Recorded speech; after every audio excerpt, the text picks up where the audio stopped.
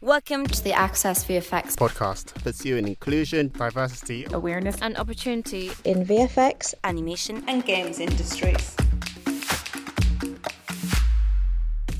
Hi, I'm Simon Devereaux, founder and director of Access VFX, bringing the visual effects animation and games industry together, working towards a shared goal, to make our industry more diverse and inclusive by taking action rather than just talking about it. Hello, I'm Simon, founder and director of Access VFX, and welcome to Season 2, Episode 16 of the Access VFX podcast. On each episode of the pod, as you well know, we interview a different member of the VFX animation and games community and ask them the big 20 questions from the Access VFX vault. Every week we invite talented folks from the world of visual effects animation and games, including heavyweights and those just getting started in the industry, and ask them about their journey from humble beginnings, big breaks and learnings, through to shamelessly mining their brains for career advice and their thoughts on how we can create a more inclusive and diverse creative community. For our 16th episode, I had the pleasure of chatting to Belliveau, Resource Manager at DNEG, all the way from Montreal. We discussed the subjects of management and leadership in some detail, the power of vulnerability, and yet another interesting career path into the world of animation. Among lots of stuff, we also talk getting out of your comfort zone, setting boundaries and addressing the dangers of working long hours and how things are changing for the better post-pandemic. Anyway, I'm not going to bore you with my ramblings. Pull up a chair, grab a cuppa, and we very much hope you enjoy episode 16 of the Access VFX podcast. Hello and welcome to the Access VFX podcast, season 2, episode 16. It's me, Simon, and our guest today has been in the VFX industry for 8+ years.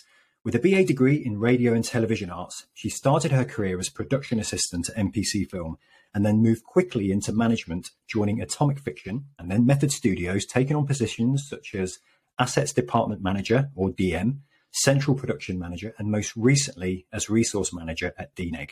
Access VFXers will have seen her join our Instagram Live last summer on dealing with chronic illness in the workplace. With a passion for leadership training, people, and an advocate for mental health support, it's the brilliant Belliveau. Thanks so much for having me. I'm really excited to speak with you today. It's great to have you back, Chanel. Like I say, I almost forgot that you did one of the few Instagram lives for us during lockdown. How was that for you? Oh, it was great. Your big debut. Yeah, it was really great. It was really great to give attention to dealing with chronic illnesses in the workplace. I think not a lot of people talk about it. And Natasha Schumacher was the host for that. So she brought a lot of brilliant questions to bring awareness. Yeah, it was a pleasure to talk about it. Brilliant. No, but it was important. It was an important conversation to have, particularly during that period of time. Yeah, very much so. Yeah, a lot of people aren't, working from home. It's important to check in on people. Yeah. Yeah, definitely. Well, thanks again, and it's great to have you back on the actual podcast. Yeah. We get a full 45 minutes to an hour to chat and take you through the 20 questions of the Access VFX. I love it. I'm here for it. Let's go. Awesome. So you're currently at DNEG. How are things at DNEG? Yeah, so I'm at DNEG Animation specifically. So I've been here almost a year. I absolutely love the team. We're very global, so I get to work with a lot of people across the globe, from like London, Vancouver, India, and now Toronto. And yeah, just my colleagues and managers are just incredible people, and working on animated projects. It's been a change from VFX, but a really nice change. So I'm really loving it here. Yeah. And how are you finding it? Do you find that working globally post-pandemic is easier now because we're all almost in our own little global bubbles, even if we're in the same country? Yeah, I would say for sure it's easier because now we have like Zoom and everything set up. People are used to working from home, whereas before, if someone worked from home and, their kids would come in the background or their dog would bark, we wouldn't be used to that. Whereas now we're very used to just talking to everyone on video. And I think it's also allowed us to create a lot of relationships with people globally that we wouldn't have had an opportunity to chat with, right? So like if I was dealing with someone in London, I wouldn't maybe be in a one-on-one Zoom call with them because I wouldn't be able to find an office space that consistently. So yeah, I think it's really great to build relationships globally. That's a really good point. I know the pain of trying to find a meeting room. Yep. I remember when I used to work for the Mill in London, and the original space we had arguably one meeting room. Yep.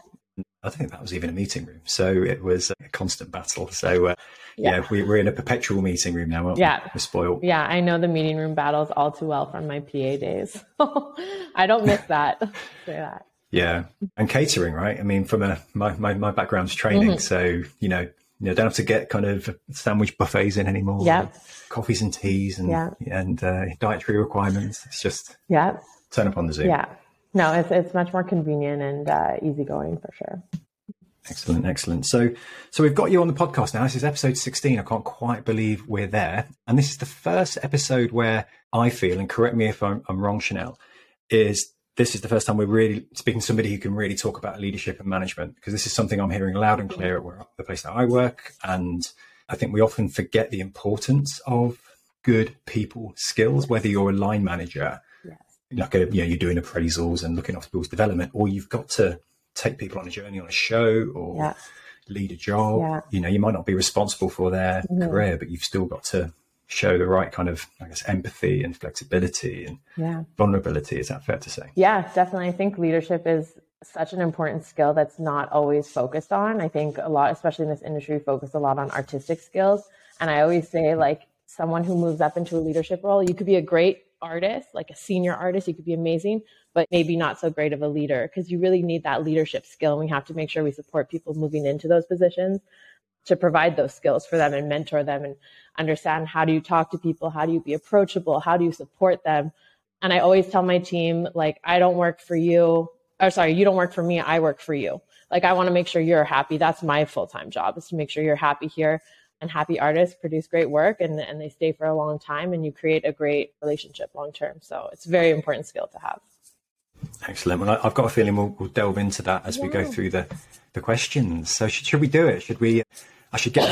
I need to think of better metaphors. When we started the idea of the Access VFX Vault, so I almost need to get my lock pick or get the code combination, open the big steel doors of the vault and get into it. So let's open the vault. Yeah.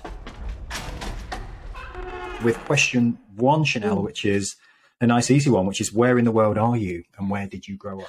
So I'm in Montreal, Canada. I grew up basically in Montreal, Canada. I was actually born in New Brunswick, which is the East Coast. But yeah, grew up, not born and raised, but raised very much in Montreal. I lived in Toronto for school, and then I came back to Montreal and fell into the VFX industry. Amazing. A lot of snow in Montreal, I hear. Too much. Too much snow. I always question why my parents chose to live here, but it's a beautiful city regardless of the snow.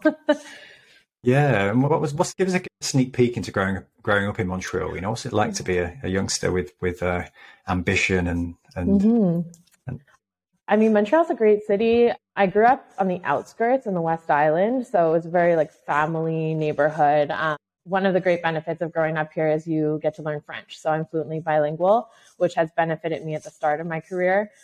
And it's just a very culturally diverse city. Even growing up, in my later years when I moved out on my own, getting out into the old port, there's just so many things going on in Montreal. There's festivals. And then I got so lucky that the VFX industry happened to just explode in Montreal. I don't know what the chances are of that at my hometown, VFX just grew from there. And I think over 8 years, the industry itself in Montreal went from a good size to now just massive.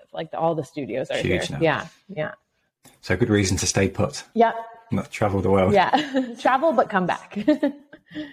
Excellent. So Chanel from Montreal, 3 words that describe you. What's the big 3? One of my favorite questions in the vault. I would say approachable, kind, and ambitious. Approachable, kind, and ambitious. Good choices. Tell me a bit about that then. So let's look at approachable. Why approachable is the first word out of the stocks? Well, I'd say even just as a person or a friend, a lot of people tend to come to me, but especially in a manager position, I really want to exude that I am approachable to my team, no matter what their problem is, open door policy, whether it's, work problem or a personal problem. I really hope that they feel safe to come to me. And I think that's important in any relationships. Yeah, and that feeds into kindness, right? Yeah, kindness. Almost kind of you create that safe space. Yeah. How do you create that, right? Yeah, exactly. I think just to be kind and understand that at the end of the day, everyone's human. Right? We're all on our own journey and everyone's going through life. So, it's just to have that empathy of, again, to bring it back to being a manager, just to have kindness and understand, yes, this person's an artist, but they also have a personal life. What's going on there and how can we help support them in every aspect possible? And just being kind. Yeah, I think it's important. Do you think that's dialed up now, Chanel? So we talked a bit about kind of we almost live in kind of pre-pandemic and post-pandemic kind of frames of reference now. And I've always said over the last few years that it's kind of like, you know, as much as the pandemic's been tough for a lot of people to go through, from a management perspective, it's meant for the kind of the death of the micromanager. You can't micromanage people anymore. And we've been let into people's lives, right? Even just on a call like this, you know, see your background, my background, you've got dogs and cats and kids running around, you know, and partners. And do you feel like there is a requirement to be more empathetic? I mean, I meant use the empathy term earlier, to be kinder, to be a bit more, to be a better human being when it comes to management and not just be directive. Yeah, I definitely think it's increased, especially just, I'd say like an old school mindset before was like, hey, you have to come to the office 9 to 6, sit in your desk. You can't leave before 6. Like there wasn't as much flexibility there. Whereas now, like you said, we're really like, have a window into people's lives, right? Which just brings you a little bit more, I want to use the word intimacy with like, you know, your team, like understanding, hey, you're in your living room. Oh, hey, that's your kid. I never met them before. Or this is my dog. You know, my whole team knows my dog. They're like, where's Nova? So I think, you definitely can bond with people stronger. And it's definitely needed during the pandemic with mental health. A lot of people, though we enjoy working from home, a lot of people have struggled with, you know, the fear of not having stability in their career or just cabin fever at their own home. You know, we don't know their home situation. Some people really need to go to the office. So it's just really like learning to connect with people. I think definitely it's gone up since the pandemic for sure. It's a really good point. I like that about learning to connect with people. It's become as important a management skill as delegation and having difficult conversations and all the stuff that we've trained and coached for years. It's just, you know, having deeper connections with people at work. Yeah, definitely. It's a great one. So we've got approachable and kind, which I very much think go hand in hand. And then ambitious. So is that the ambitious person who wants to do great work, who wants to keep climbing that ladder? Yeah, definitely. I think I learned in my career when I went from coordinator to manager is where I really learned that if you want something, you have to go for it. So a lot of my roles I've actually done job descriptions for and pitched them to my previous managers, and I got the role. So like that was really putting myself outside of my comfort zone to now the point where I'm comfortable pitching positions or I'm comfortable speaking on podcasts or speaking on Instagram lives, whereas before I wasn't that kind of person. But I think just going into that management level really pushed me to be more ambitious. And there's really endless possibilities in this industry. So there really are. And a point you made about writing your own job description or just putting yourself out there. Yeah. I mean, that resonates with me because I've mentioned on the podcast a few times that my default mode is introversion. Like my default mode is quiet. If the family go out for the day, I'm quite happy. I could stare at a blank wall for 2 hours, quite happily with my own thoughts. Right. Yeah. And work, I do this. It's very much a visible role, right, and often quite a standalone role. So it's always about making that choice, isn't it? Between, am I going to go for this? I'm going to take my destiny in my own hands. Yeah. Or am I just going to kind of go with the flow and just kind of do what I'm told? Yeah. Excellent. Good. I got it right. Brilliant. Yeah. No, it's important to go for it. Yeah. No, I completely agree. I think it's a really, really good point. So what inspires you then? The next question from the Vulture now, what gets you out of bed in the morning? I would say people and my team. I just love helping people grow and pushing them to be the best they can be. And I say pushing in a way that there's a way where you have to be, what is the word someone told me one time? Assertive but kind. You have to be assertive but kind. So I understand, I see someone, I see their potential, and sometimes you have to just push them a little bit. But what really helps me, like my passion, is watching people grow and move up. Like I have a team of, I brought them on as coordinators and now they're managers and now they actually joined me at DNEG, and watching their career path grow has been really rewarding for me, and see how they've developed into managers and helping them through situations that have been challenges. And same with if I have a coordinator who's really going through a struggle right now, really pushing him to the next level. It's great watching those stories unfold, isn't it? Yeah. Whether you launch careers or you've just had some involvement in their career trajectory. Yeah, it's really rewarding. And you get to see that on platforms like LinkedIn, don't you? I mean, I've been in the game for 20 plus years now, almost 25, and I've made a lot of different moves over the years, and just seeing how people are getting elevated and doing their thing and lots of different levels. Some people have gone off to teach, some people have set up their own businesses. I mean, it's an amazing set of stories. Yeah, I love seeing even people who started in the industry with me now, they're like central production managers or head of resources or, One of my friends was an environment artist, is now a VFX supervisor. Like, it's just so cool to see their career paths grow and do it together too. Yeah, exactly. We talk a lot about career paths on the pod, and talk a lot about kind of snaky career paths and how, you think you're going to do one thing, particularly in VFX, right? Because it's still such a new industry. It still feels very new. Yeah. Me moving on from like, practical effects back in the day and special effects. Yeah. And there's just still so much to play for. It's changed so much. In the short time I've been in the industry, I've only been in the industry, 8 years, probably say about same as you, VFX. Yeah. And see it go from almost traditional post-production all the way through to immersive and different styles of animation. And it's incredible time to get into the industry, isn't it? Yeah. It's just going to keep growing. There's so many opportunities. I think it's really a great industry to be in. We're very lucky. Absolutely. Cool. So thanks for that. So now we're going to get into, we've gone from all the really lovely stuff around what describes you and inspires you into meeting alien life forms and explaining to them what you do for a living. Yes. So what's the explanation? I would say I support people in being the best that they can be and making sure that they are happy. And I say support because I don't want to use the word manage, because back to that, like micromanage. I feel like I don't manage people. I'm just there to support them. Love that. Yeah, that's the simplest way to say it. That's one of the best answers we've had. Yeah. I agree with you. I hate the term manager. It makes me sound like I work in a widget factory. Yeah, like I'm going to put you here and there, where it's like, no, I'm just here to support you. You tell me what you want to do in life, and I'll give you the tools, and let's help you grow. Right. Support, guidance. That's why you're there, right? Yeah. It's like mentoring. If you're a mentor is about keeping somebody on the right track, isn't it? So it's about you providing the tools for that to happen. Yeah, exactly. Brilliant. I love that. Yeah. You didn't get into any VFX stuff. Brilliant. I've had too many of those. I've had some of the longest ones ever on previous episodes. So I love that. Yeah, something beautiful in its simplicity. Not a very techie job, right? But I mean, I used to. I come from a production background, but I've been in management for so long that's just leadership and supporting the team. You're absolutely right. And you're in good company, because my role is very much to support people. Yeah. It's not about, there are enough amazing, talented people who make the magic happen on screen, but it's providing platforms to make that happen. So it's equally important for sure, if not more.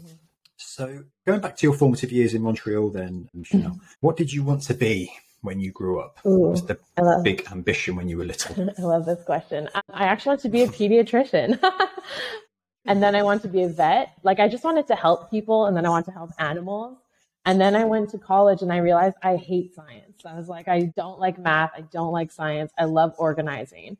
And in Quebec, we do high school and then you do cégep. So like 2 years of college, and it's kind of like an intro into career path. And I took a radio course. And then from that, I just decided this is what I want to do. I love radio. Yeah. I mean, that's why I love podcasts so much. I worked in radio for a bit. I worked for commercial radio, which I loved that environment. Yeah. That's so fun. So was that your first taste of kind of creative industry, to coin a phrase? Yeah, I did that. And then in Montreal, we had Virgin Radio. So I was on the street team cool. where I went to a lot of Montreal events and kind of just like promoted the street team. And then from there, straight into university. I love that. And I love that kind of ambition to help. Again, it kind of it's in your DNA. Yeah. So you didn't make it as a vet? No, I didn't. I have a dog, and that's where we settle there. There you go. There's a compromise. There's a compromise for sure. No. So moving into getting older, so that's when you were little. So getting into kind of college routes. What made you choose the college or university that you went to? Yeah, so I went to Ryerson University in Toronto. They had a really great radio, television, arts program. So when I realized I wanted to do media, I really didn't want, I didn't want like a 9-to-6 office job, even though I'm kind of in an office job, right? Yeah. But RTA, Radio, Television, Arts, they had a very like hands-on program, and it was a very small admission. So I think we were about 100 students, like that's it.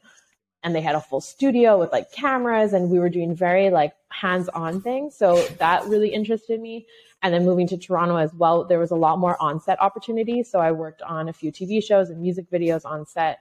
That's basically why I chose Ryerson. Cool. So moving on from uni then. Yeah.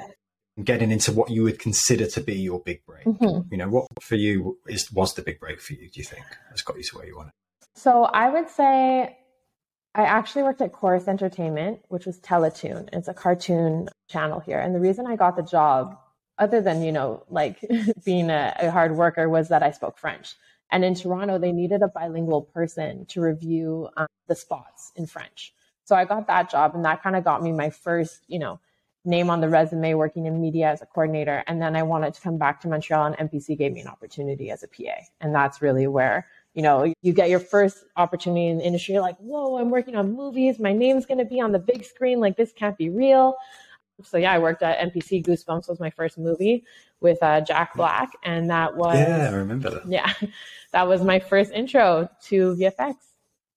So is animation been at the heart of the kind of companies that you thrive in then? Because obviously that's what you're doing at DNEG now in many ways. Yeah, not so much, honestly. Like after Goosebumps, I've worked on The Martian, Suicide Squad, Ghost in the Shell, kind of those projects. Atomic was Women of Marwen with Steve Carell. But yeah, animation just always it's just so fun and lighthearted. So when I got an opportunity to join DNEG, it was a no-brainer. And they just did Ron's Gone Wrong, which I love. Yes, of course. Yeah, it's a great movie. Yeah. So, but there hasn't been too much animation. Like MPC at the time was very VFX heavy. And then my previous studio as well was very VFX heavy.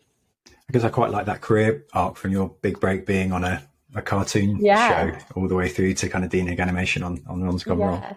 Yeah. Full circle. That's pretty cool. Quite poetic.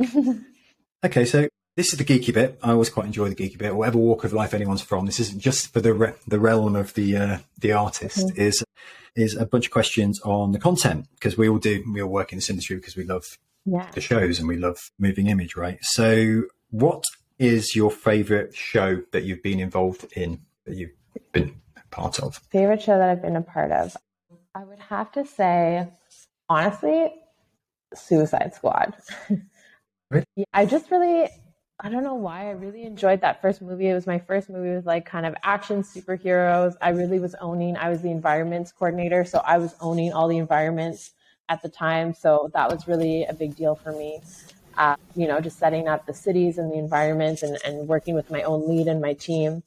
So I'd say Suicide Squad was probably one of the favorite ones for me. Yeah, I always feel that's an underrated movie as well. Yeah. Suicide Squad. Yeah. Didn't do well with the critics, did it? But I quite enjoyed it as well. It wasn't my favorite movie to watch, like if I'm being honest, but it was my favorite experience, my favorite team, my first ownership of like, this is my environment team and we're building the environment for Suicide Squad. Yeah. Was it, I guess, first big credit on a big movie, big property? Yeah. My first credit was actually Goosebumps. That was the big one. Okay. And that's pretty big. Yeah, right? that one and The Martian. The Martian as well was good. Matt Damon. Yeah, to be fair, that was a big one. I think I can see why you're drawn to a film like Suicide Squad, because it is, like you say, the big superhero. Yeah. It's quite exactly. It's a big. There was a big deal made about it at the time. Yeah. But yeah, I mean, crikey, The Martian. What a movie. Yeah. Okay, so let's move on to the kind of the most challenging job then. So what's the show that challenged you the most? We used to call this the worst job, and we've switched it to more positive. So where you got your learnings from? Honestly, I would say like the most challenging job was probably being a production assistant into like starting as a coordinator, because I had no clue what I was getting into. So you're really you come in as a fresh eyes, learning what is a pipeline, I have to do calendar. There's overtime involved. Like I thought it was a 9 to 6 job. I quickly learned that was not the case back then, especially. Assuming, yeah. Yeah. So that was a bit of a challenge, just a lot of hours. Like, I think that was hard, but I would say mostly, being a PA and to coordinator. And then at one point as well, I was a coordinator on Jumanji and MPC. We were also doing a pitch for a project. Which I don't know if they got it in the end, but I was basically coordinating 2 projects with a very small production team. And I think I was in meetings from 9 to 7 p.m. straight, no breaks. And if you watch the previous Instagram Live, I'm type 1 diabetic. So we literally would have the PA bring me juice boxes into the theater because my blood sugar would start to drop and I couldn't leave. And that's when I realized maybe this isn't the healthiest for me. That's nuts. I mean, yeah, when I started in visual effects, I was very aware of the hours people worked. Yeah. I've not shied away from it on podcasts. Yeah. We ran a number of early podcasts pre-pandemic, on mental health and support for anybody who works on shows, because it can be grueling. And I don't know whether do you feel the tide's turning a little bit in terms of the hours and the support that people have? Because when I started, it always felt like you had departments like yours that were there to make sure people took breaks, were supported, that had time off in lieu after shows to, regenerate. Yeah, I think it's definitely going better. I can speak at least for production. I know when I started doing overtime, like for example, overtime wasn't paid for us, and I was doing like 80 hours a week. I think now there's much more awareness, and production specifically has started to speak up a little bit more for their value and compensation. And I always say, like, I think the mentality back in the day was, if you want to make it in this industry, you have to stay here for 16 hours or you're not going to make it. Like, that's just what it was. And now we have the mindset where it's like, let's not set that as an example. Like, you working 16 hours, sure, it's great, but that's not going to be impressive to me. I'd rather you set your boundaries, and I'd rather you not burn out. And that's why I tell my team, come to me when you start to feel a little bit burnt out, and let's work on a solution, rather than it's too late. Then you go on burnout for a month, and then we're really in a situation that's challenging, and you're in a situation that's painful. So yeah, we're much more preventative now. Yeah, and it just doesn't help anyone. I mean, being, like you said, being in meetings 9 till 7 constantly. Oh no, yeah. Everybody has their flow, and then you start to just become kind of dead inside. Nobody's achieving. Yeah. You're not problem solving and being creative. No. In your kind of 6th, 7th meeting of the day without a break. Well, that's it, right? Like, you need to fuel yourself a little bit, literally too. You need to eat. You need a break to breathe so that you can perform the best that you can, rather than just draining yourself and hating your life. That's not going to be fun for anyone. To your point earlier about, it's not 9 to 5 anymore. People work lots of different times, whatever your personal situation is. If you've got, it's okay to go and pick the kids up from school now, do the school run. I went to my son's spring festival at the start of school the other day. I just dropped him off, and I was there for an extra half an hour. I mean, if I'd done that back in the old days, I would have walked into the studio to a few eye rolls and, getting accusations of being a part-timer. Yeah. So I think, I hear that. Yeah, there's much, much more flexibility now for people to have their personal life. I was talking to one of the producers yesterday, and they were saying, like, I like working from home because I can do my laundry over my lunch break, or I can walk my dog. And then my weekends are actually for enjoying like life. It's not just like, I remember, I used to work 6 days a week, sometimes 7. So Sundays you're like, oh, I have to use this Sunday to do my laundry and cook food and then back to work. So you're really not living. Whereas now, you're packing it all in, aren't you, to all your life admin in 2 days. Yeah, exactly. Yeah, it's a positive thing for sure. Cool. So let's move into some VFX-y questions. Who's your VFX hero? So this one's interesting to me because I'm not an artist. So I would say someone in the industry who I really look up to and I consider a mentor is actually Natasha Schumacher, who previously interviewed me on Access VFX. She's just such a empowered female in the industry, and she's very confident. She's given me a lot of great advice. She kind of is like a go-getter, and she finishes every project to the end. That's admirable. And she's just very passionate about uplifting people. So she's someone that definitely consider a mentor in the industry. Yeah, she's amazing. Yeah. And I love a name check on the podcast. Yeah. Always good. Yeah. Always good to get some name checks, get it in the show notes for sure. Yeah. So what about on the shows then? What would you consider to be the best piece of animation or VFX shot you've ever seen? Oh, that's a big question for a non-artist person. The best shot. I'll speak to like the recent movies that I've seen that I thought are really cool. And my partner is very into movies. Like, he's much more of a nerd out. Like, in my office, we have all his Star Wars collections, and I don't know all the characters. But I would say recently we watched Spider-Man No Way Home and The Eternals. The Eternals, I find the VFX in that just incredibly beautiful. Interesting. Yeah. I've not seen that yet. Oh, it's amazing. We actually watched it 3 times. Wow. Yeah. Yeah, that's a good answer. And to be honest, I agree with you. Like, I've never sat on the box, but I love talking about the shows for sure. So, is there a show, and it can be any format, episodic, feature, whatever, a show that stands out as a masterclass, whether it be animation or VFX? What is the show for you? Mm-hmm. Can be an old Ray Harryhausen thing from back in the day, all the way through to Ron's Gone Wrong. But what for you is the pinnacle of the art form? It's so funny you say Ron's Gone Wrong, because I was going to say Ron's Gone Wrong, I think, is a great animation film. And I think DNEG itself, like, that was the first animation movie that we released. I joined the team after it was released, but I can see how much the team learned from Ron's Gone Wrong and how much we're able to use that in our current projects moving forward. It was a great learning experience for DNEG, and I think it put DNEG animation on the map. So yeah, Ron's Gone Wrong is a really great one. Yeah, it was a great show. I mean, it had that really nice non-Pixar quality to it. I always find there's a lot of animation out there that tries to emulate Pixar. So it had that really nice kind of charm to it, a little bit, almost a little bit stop motion in parts. Yeah, it's a great film, and there's so much great messaging in it too, right, for kids. Like it's I really love it. And it's really funny. Yeah, it's so cute. I loved it. I love animated films. They're great. Oh yeah, me too. They never get old. Okay, so we're moving into the last geeky question, and then we're going to get into the advice and all the juicy stuff that I'm sure our listeners trying to get into industry will be clamoring for. But the last geeky question is best character design. Is there a great character realized for you that you'd like to shout out? Character design. I'm trying to think if there's some that I worked on specifically in my career. I know in Goosebumps we did a lot of creatures. I don't remember them all by now because it was 8 years ago, but that was a really great experience. And then again, back to the Eternals, the deviants that were created in there. I don't know what company worked on the Eternals or who created the deviants, but just all overall incredible creatures. Right. You should definitely check it out. Yeah, I would recommend it this weekend. Let me know.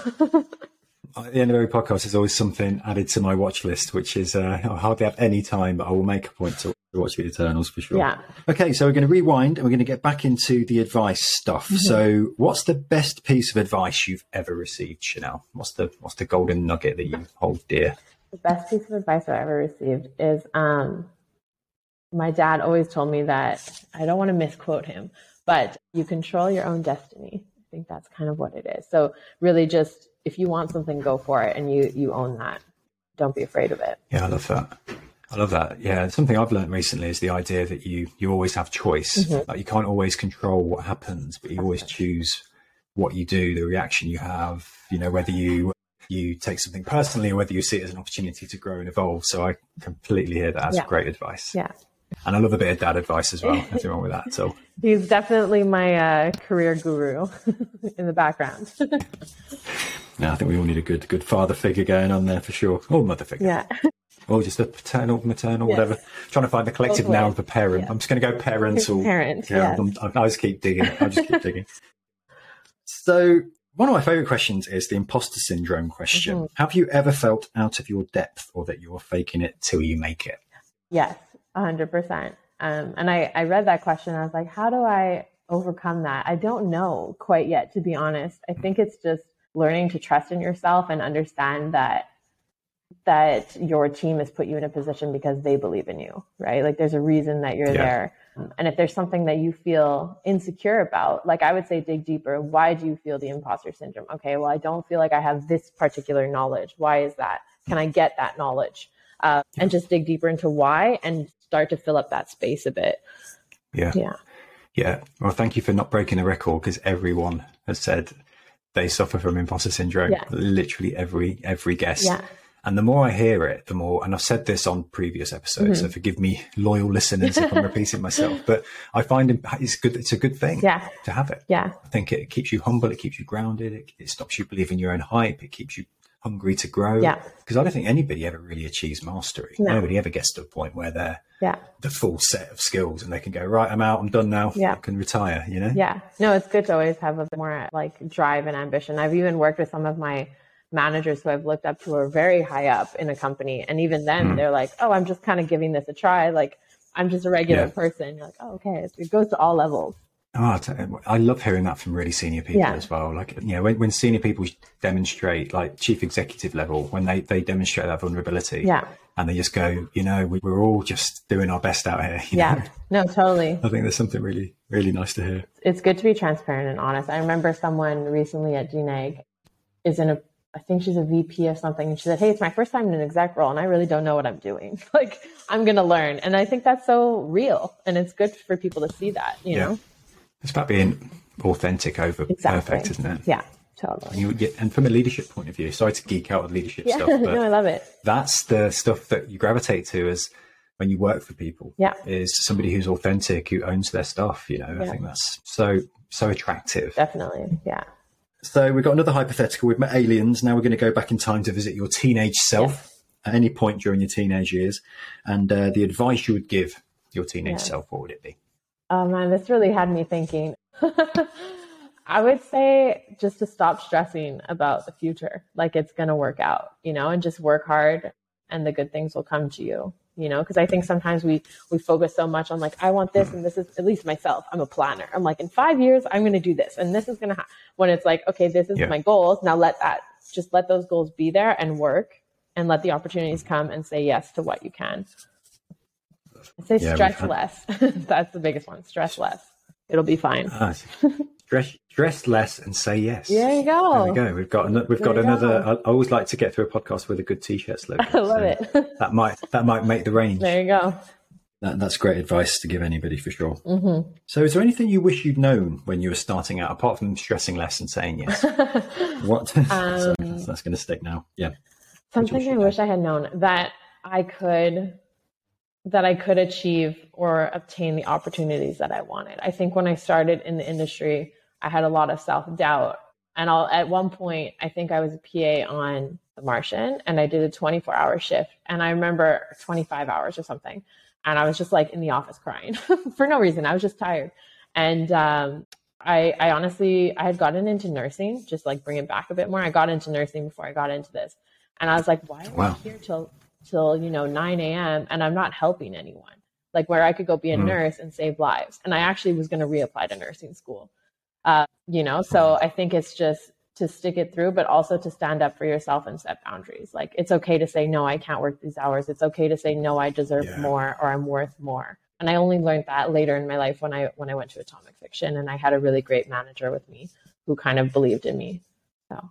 Yeah, that's great. I mean, yeah, it's interesting, isn't it? We talked about kind of saying yes to opportunities, but there's some real power in saying no sometimes. Yes. Like, like you say, having boundaries, and it feels like a new thing. There's a lot of new stuff. I'm getting old now, Chanel, and I'm learning all this stuff in my late 40s about boundaries and pushing back. And you don't have to do everything and say yes to everything and do all the stuff, because you just end up burning out. And then it goes back to what you were saying earlier about, your time becomes this, condensed day a week in some cases. It might be a Sunday where you've got to do all your life stuff, whatever your personal situation is. So I think there's so much to explore there. Yeah, it's definitely okay to set boundaries. I even say, like, I have some people who come to me who will be like, you know what, I feel I've done this effort and I deserve a raise, or I deserve this. And I'm like, yes, ask for it. Like, I'm here for it. I can't promise I'll get it for you, but like, good for you for asking, and I'll try, Exactly. That's why it's important to have good leadership. And like you said at the start of the podcast, good managers who's easy to get rid of. We should change. We've got to think of another collective now, like supporters. We are get that support, that space to grow, and that's so important. Love that. So, what would you change about the industry?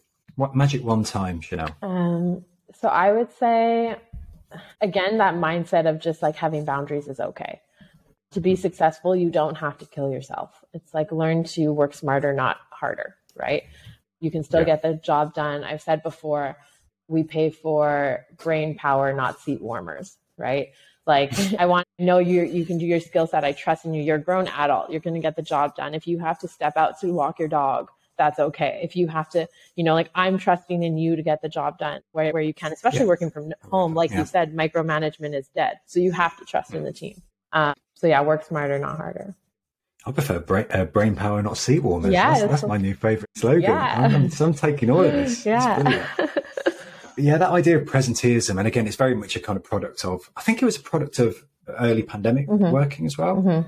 So I started a new job previous to the one I'm in now in lockdown, and I blogged myself, because I was new, and almost because I wasn't there, you almost had to kind of prove yourself even more. Because when you're new in a role, you've got to prove yourself. When you're working from home, back in the day, the mindset was, well, I'm at home, so I've got to literally justify being at home now. Otherwise people are going to think I'm playing my PlayStation all day.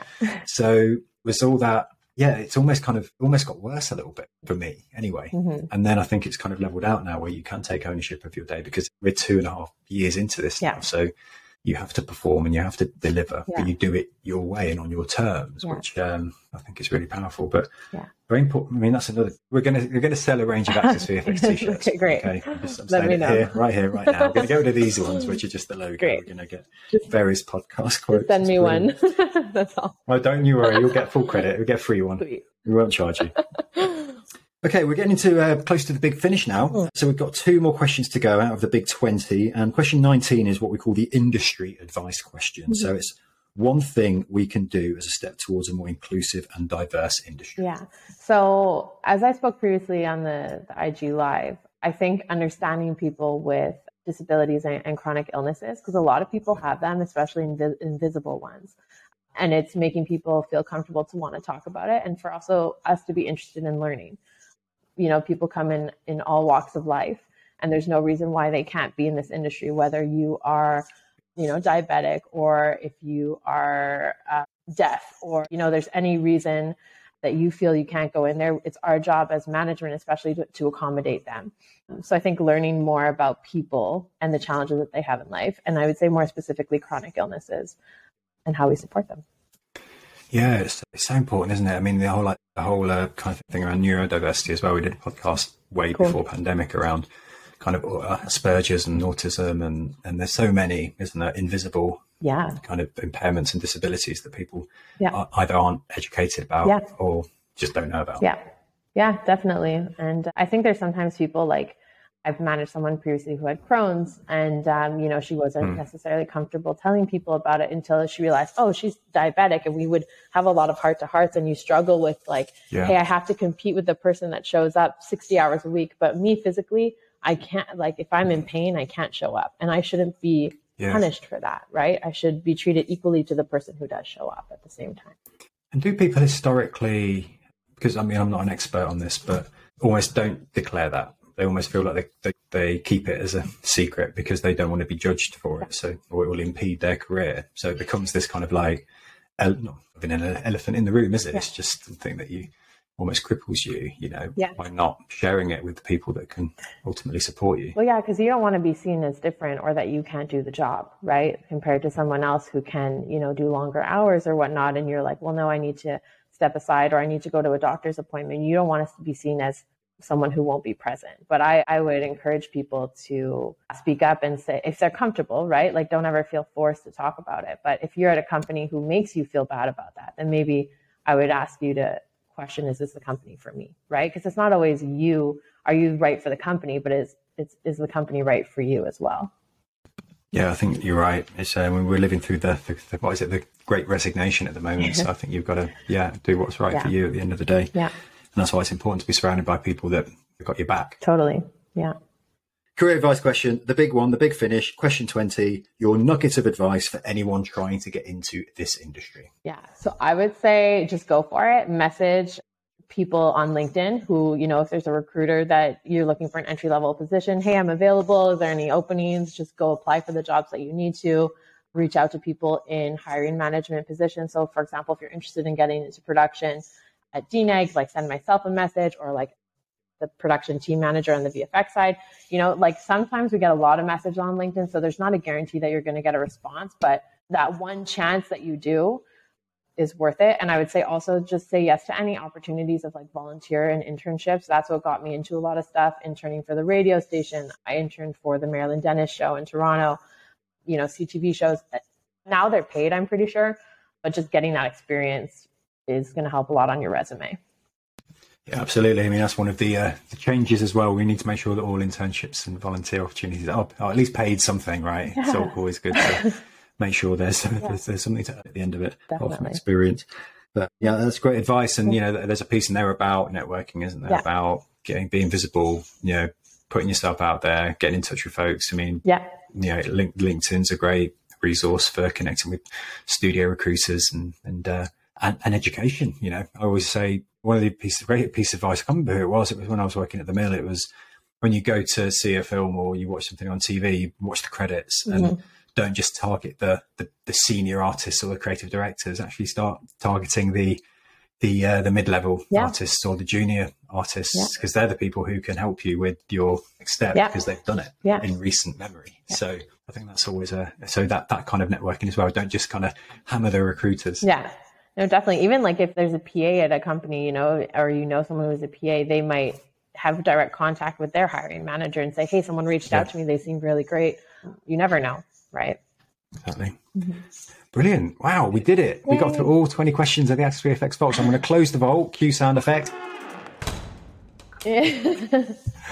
and we're done. Chanel, thank you so much for joining us on the Access VFX podcast. It's been an absolute pleasure. Do you have anything you want to leave our audience with? Any parting words? Anything you want to plug? Oh, plug. No, I don't have anything to plug. I don't have any parting words, I guess, particularly. And have a great day. Thank you. It's been so great talking with you. And if anyone has questions for me or they wanted to reach out for advice or career opportunities, you can message me on LinkedIn. I guess that's my plug. You can message me on LinkedIn, Chanel Belliveau. That's a great plug. I love helping people, so I'm happy to give advice or connect people where I can. Amazing. There you go. Well, it's here now. It's recorded. You can't turn back. You're gonna get No bombarded with rewind. messages from our millions of listeners. But Chanel, thank you so much for joining us. It's been a pleasure talking with you, and enjoy the rest of your day. Thank you. Stay in the snow. Okay, thanks. Thanks, Simon. Have a great day. Well, that was episode 16 of the Access VFX podcast. Another content-rich conversation. Thank you, Chanel. Quick plug. You can hear more from Chanel on our Instagram feed at Access VFX from last summer's AVFX webinar dealing with chronic illness in the workplace. We mentioned it on the pod. You should go check it out. It's all there on the Insta feed. Anyway, before you go, a couple of things. Please go to Apple Podcasts, give us a 5-star rating, subscribe, and leave us a review if you fancy it. And most importantly, please get involved with our Foundry-sponsored global e-mentoring program. If you're in the UK, USA, Canada, Australia, or New Zealand, you can sign up for free to get an industry mentor or be a mentor yourself to folks aspiring or just getting started in visual effects, animation, or games. Go to www.accessvfx.org/mentors and change someone's life. Thank you, Chanel, for being another wonderful guest. Thanks to Tom Box for producing it and for the graphics. And of course, thanks to you for listening. Come join me next week where we speak to yet another inspiring member of our community.